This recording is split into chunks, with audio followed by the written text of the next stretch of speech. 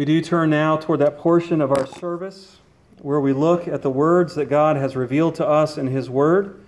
Today we are in Genesis chapter 36, beginning in verse 1. We will read through chapter 37, verse 1. We're going to look at the genealogy of Esau and Esau's descendants. Once again, looking at names that are hard to pronounce, and we wonder sometimes why they are there. If we consider the structure of the book of Genesis, though, we always see the genealogy of the unchosen portions of the family before we see the rest of the account of the chosen portion. We saw that in Cain's genealogy before the genealogy of Seth. We saw that in the genealogy of Abraham's brothers before we saw the life of Abraham, and the genealogy of Ishmael before we considered the life of Isaac, and now in the genealogy of Esau before we consider the life of Jacob and his sons. So let us read the word of the Lord beginning in Genesis 36, verse 1. This is the account of Esau, that is, Edom. Esau took his wives from the women of Canaan, Adah, daughter of Elon the Hittite, and Oholibamah, daughter of Anah, and great-granddaughter of Zibeon the Hivite, also Basemath, daughter of Ishmael, and sister of Nebaioth. Adah bore Eliphaz to Esau, Basemath bore Ruel, and Oholibamah bore Jeush, Jalam, and Korah. These were the sons of Esau who were born to him in Canaan.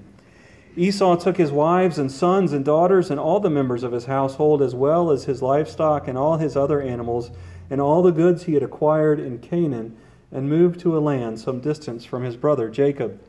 Their possessions were too great for them to remain together. The land where they were staying could not support them both because of their livestock. So Esau, that is Edom, settled in the hill country of Seir. This is the account of Esau, the father of the Edomites in the hill country of Seir. These are the names of Esau's sons: Eliphaz, the son of Esau's wife Adah, and Ruel, the son of Esau's wife Basemath. The sons of Eliphaz: Teman, Omar, Zepho, Gatam, and Kenaz. Esau's son Eliphaz also had a concubine named Timnah, who bore him Amalek. These were grandsons of Esau's wife Adah. The sons of Ruel: Nahath, Zerah, Shammah, and Mizah. These were the grandsons of Esau's wife Basemath. The sons of Esau's wife Oholibamah, daughter of Anah and granddaughter of Zibeon, whom she bore to Esau: Jeush, Jalam, and Korah. These were the chiefs among Esau's descendants. The son of Eliphaz, the firstborn of Esau: chiefs Teman, Omar, Zepho, Kenaz, Korah, Gatam, and Amalek. These were the chiefs' descendants from Eliphaz and Edom. They were grandsons of Adah. The sons of Esau's son Ruel: chiefs Nahath, Zerah, Shammah, and Mizah. These were the chiefs descended from Ruel in Edom. They were the grandsons of Esau's wife Basemath. The sons of Esau's wife Oholibamah: chiefs Jeush, Jalam, and Korah. These were the chiefs descended from Esau's wife Oholibamah, daughter of Anah. These were the sons of Esau, that is Edom, and these were their chiefs. These were the sons of Seir the Horite, who were living in the region: Lotan, Shobal, Zibeon, Anah, Dishon, Ezer, and Dishan. These sons of Seir and Edom were Horite chiefs. The sons of Lotan: Hori and Homam. Timnah was Lotan's sister. The sons of Shobal: Alvan, Mahanath, Ebal, Shepho, and Onam. The sons of Zibeon: Aya and Anah. This is the Anah who discovered the hot springs in the desert while he was grazing the donkeys of his father Zibeon. The children of Anah: Dishon and Oholibamah, daughter of Anah. The sons of Dishon: Himdan, Eshban, Ithran, and Kiran. The sons of Ezer: Bilhan, Zaavan, and Akan. The sons of Dishon: Uz and Aran. These were the Horite chiefs: Lotan, Shobal, Zibeon, Anah, Dishon, Ezer, and Dishan. These were the Horite chiefs according to their divisions in the land of Seir. These were the kings who reigned in Edom before any Israelite king reigned. Bela, son of Beor, became king of Edom. His city was named Dinhaba. When Bela died, Jobab, son of Zerah from Bozrah, succeeded him as king. When Jobab died, Husham from the land of the Temanites succeeded him as king. When Husham died, Hadad, son of Bedad, who defeated Midian in the country of Moab, succeeded him as king. His city was named Avith. When Hadad died, Samlah from Masrekah succeeded him as king. When Samlah died, Shaul from Rehoboth on the river succeeded him as king. When Shaul died, Baal-Hanan, son of Achbor, succeeded him as king. When Baal-Hanan, son of Achbor, died, Hadad succeeded him as king. His city was named Pau, and his wife's name was Mehetabel, daughter of Matred, the daughter of Mezahab. These were the chiefs descended from Esau by name, according to their clans and regions: Timnah, Alva, Jetheth, Oholibama, Ela, Penon, Kenaz, Teman, Mibzar, Magdiel, and Iram. These were the chiefs of Edom according to their settlements in the land they occupied. This was Esau, the father of the Edomites. Jacob lived in the land where his father had stayed, the land of Canaan. Let us pray. Our gracious God and Holy Father, as we consider this genealogy, we do ask that you open our eyes, open our hearts to you so that we might see you, so that we might see your goodness, so that we might see your grace, even in this long list of names. We pray all this in Jesus' precious name. Amen. Psalm 73 begins the third book of the book of Psalms. If you ever have an opportunity to read through the book of Psalms in a quick way, you'll notice that it's divided up into 5 different books. And Psalm 73 opens the third book of the book of Psalms. Now, Psalm 73 is an odd book in the book of Psalms because it is mainly a collection of laments. Now, not every psalm in book 3 is a lament, but most of the psalms in book 3 are laments. And laments are exactly what they sound like. They are lamentations. If you've ever read through the book of Lamentations, there is one good verse in there. The rest of them are just the depths of despair and grief and sadness. Now, thankfully, not all the laments are the depths of despair and grief and sadness, but many of the psalms in book 3 are psalms of despair. And it opens up with a lament. Psalm 73, a psalm of Asaph. Asaph begins this psalm with a wonderful declaration that God is good to his people, to those who are pure in heart. But very quickly in Psalm 73, he gets to the heart of his dilemma.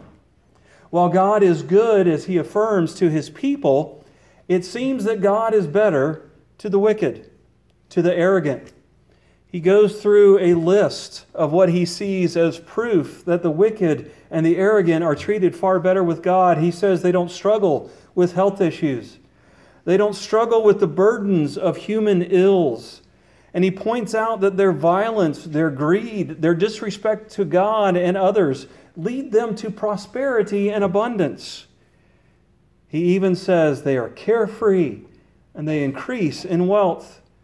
He even goes so far in the psalm to say that his pursuit of God, his pursuit of holiness, his pursuit of being pure in heart is a waste of time. Because while the wicked prospered, he suffered illness and poverty. Today's passage seems to be for us an Asaph moment. We've learned a lot about Esau, and what we've learned about him is that he is wicked. And yet here he is as a nation. Here he is with goods so big and so much that he has to leave the land where he is residing with his brother Jacob. And so today we're going to consider Asaph's question as we look at the genealogy of the family of Esau. We're going to ask ourselves, why does Esau prosper when he has rejected everything from God? As part of the answer, we are going to briefly consider some textual difficulties in here. And then we're going to look at Esau's character and God's goodness.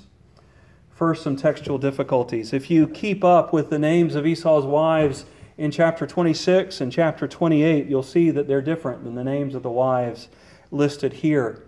Critical scholars throughout the ages have said that this is proof of errors in transmission, or that this was a verbal tradition that details were lost as the tradition was passed down verbally, generation to generation.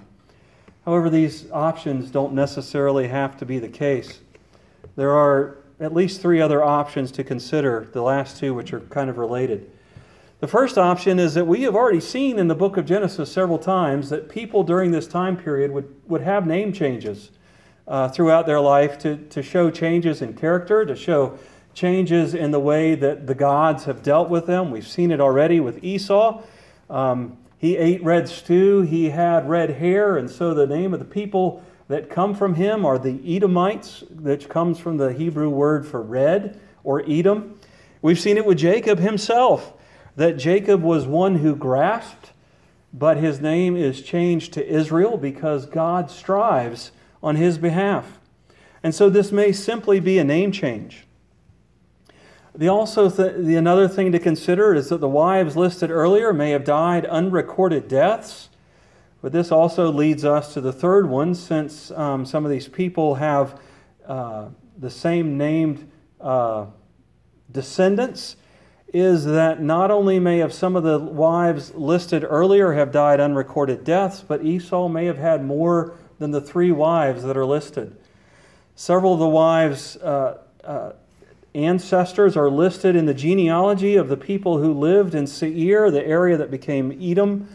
And so Esau probably, as he conquered those areas, took other wives with the same descendants as the wives that he took there. Any of those are valid responses to somebody who says that we cannot trust this because the names are different. But whatever the case, whichever of those it is, or it may even be a different thing that we have not considered, the point is that we can trust the Word of God. All Scripture is breathed out by God. It is given by His inspiration so that the man of God may be thoroughly furnished for all of the works that God has given to them. And the woman of God may be thoroughly furnished for all the works that God has given to her as well. Scripture comes to us from God and is trustworthy. And we should always look for simpler and more trustworthy explanations for some of these seemingly contrary passages, and understand that God is a God who has protected His Word for us. So, with that taken care of, let's look and consider Esau's character in this passage and in the history we've seen of Esau up to this point.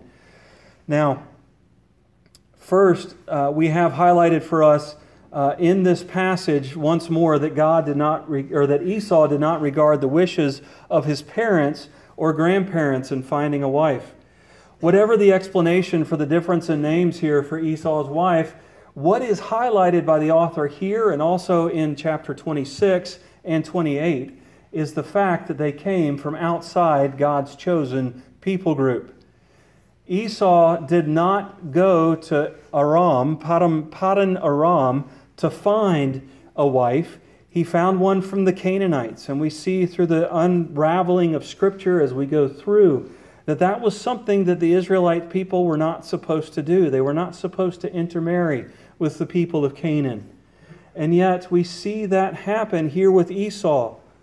Abraham went to extreme measures to find a non-Canaanite wife for Isaac, and Esau would have known that. Isaac went to extreme measures to find non-Canaanite wife for his son Jacob, and Esau would have known that as well. And in order to make up for his Canaanite wives, he goes out after an Ishmaelite wife. And so we see that Esau's character is not what it should be.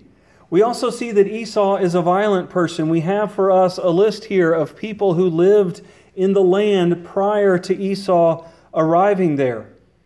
And we see women, not only for Esau, but through his son Eliphaz, Timnah, his son Eliphaz's concubine is the daughter of one of the rulers living in the land of Seir.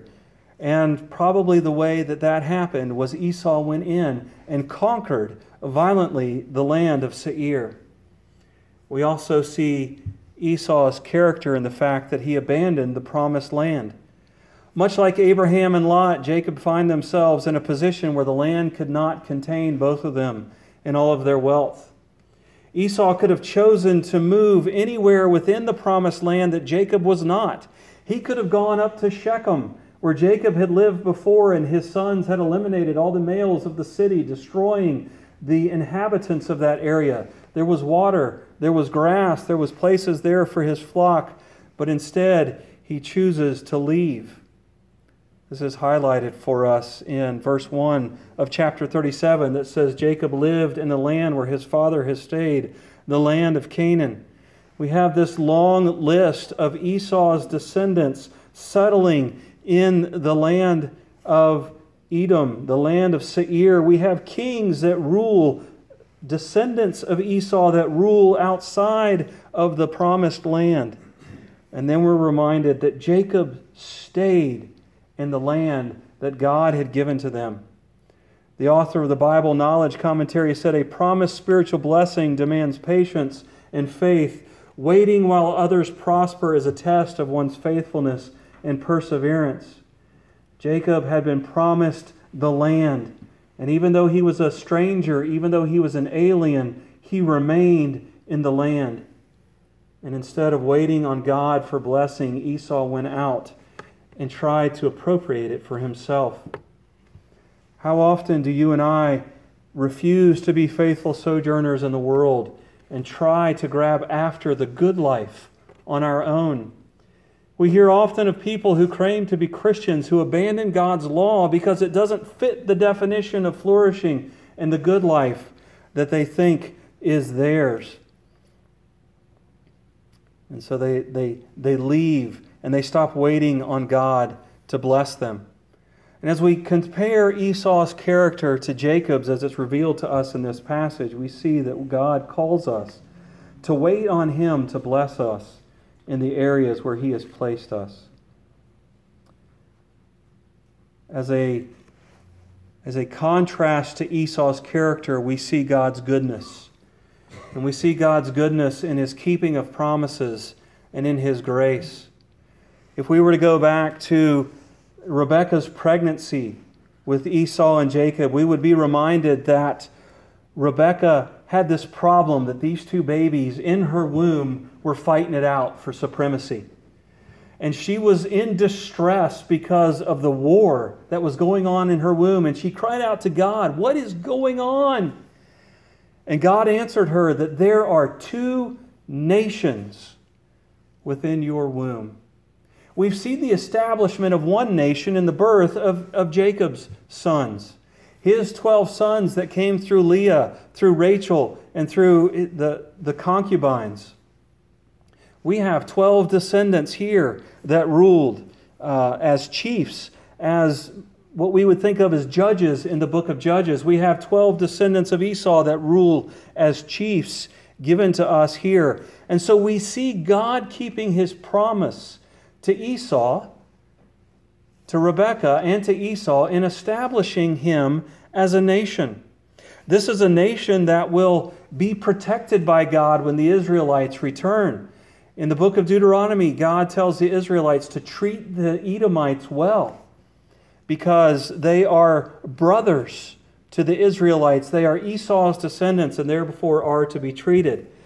But they are also a nation that will give grief to the Israelites throughout the history of Israel, to the point where they mocked Israel when they were carried off into exile. In fact, they helped the Babylonians against their brothers and sisters. They helped the Babylonians carry them off. And so we see God promise destruction in the book of Obadiah. That's how you pronounce that word. There's a lot of weird names in today's passage, is there not? In the book of Obadiah, God promises destruction on Edom because of the poor way that they have treated His people.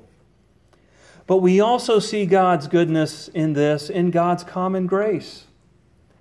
What did God promise in the creation account of the book of Genesis? Go back these many weeks and these many months to Genesis chapter 1.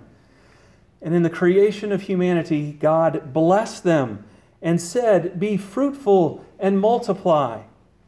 And even after Adam and Eve sinned and brought death and hardship and pain to that process, He said there will still be children. There will still be fruitfulness. There will still be multiplication. It will be difficult. It will be difficult in the moment of birth. It will be difficult as we raise our children, but we will still have generation following generation. We see God's common grace to Esau in that from his humble and wicked beginning, a great nation comes forth. We see from our New Testament reading that the sun shines on the wicked as well as the righteous. The rain falls on the unrighteous as well as those who pursue holiness and seek to be pure in heart. God sends His common grace. And that's a portion of why we see the wicked prosper.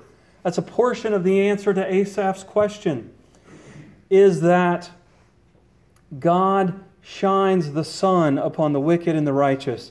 God gives common grace to all of humanity. God showers some level of love upon all of creation. But we also see God's specific grace. Now, we do know from history and from the rest of the Old Testament that God orchestrated the destruction of the nation of Edom because of how poorly they treated the Israelites, their brothers and their sisters. But there's an interesting thing about one of Esau's descendants, a man by the name of Kenaz, Kenaz. He's listed a couple times in today's chapter. We are told that later on the Kenizzites, Kenizzites, the Kenizzites are descendants of Esau's sons Kenaz. And why is that important? It's because after the establishment of Judah in the Promised Land, after the establishment of the kingship, David conquered the land of Edom. And yet the Kenizzites decided to become part of the tribe of Judah. God grafted in people who were not Israel. God took people who were not His people and grafted them into the vine so that they could become His people. God takes people who are rebellious against Him, who are wicked, and He grafts them in to His people, into the vine. And so we see God's goodness in His specific grace, that He offers salvation to those who are rebels against Him. He offers salvation to those who have sought anything except God's will. By the power of the Spirit, He comes into our lives. He changes our hearts so that we seek after the goodness of salvation, so that we seek after living a pure life, so that we seek after the things of God. And so in the life of Esau, in the descendants of Esau, we are done with Esau after today in the book of Genesis. We don't even have his death recorded for us. Many commentators think that that's because of his rejection of everything. Everything that his parents stood for, every promise of God. We don't even have his death recorded for us. And yet we remember that descendants of Esau were grafted into the children of God. God provided a means for salvation of people.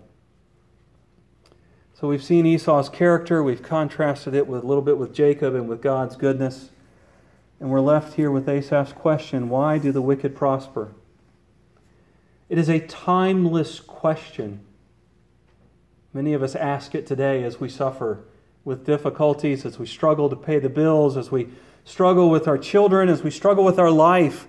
We wonder, why do those who reject God seem to be doing so much better? Nothing in this world affects them. They are wealthy and carefree.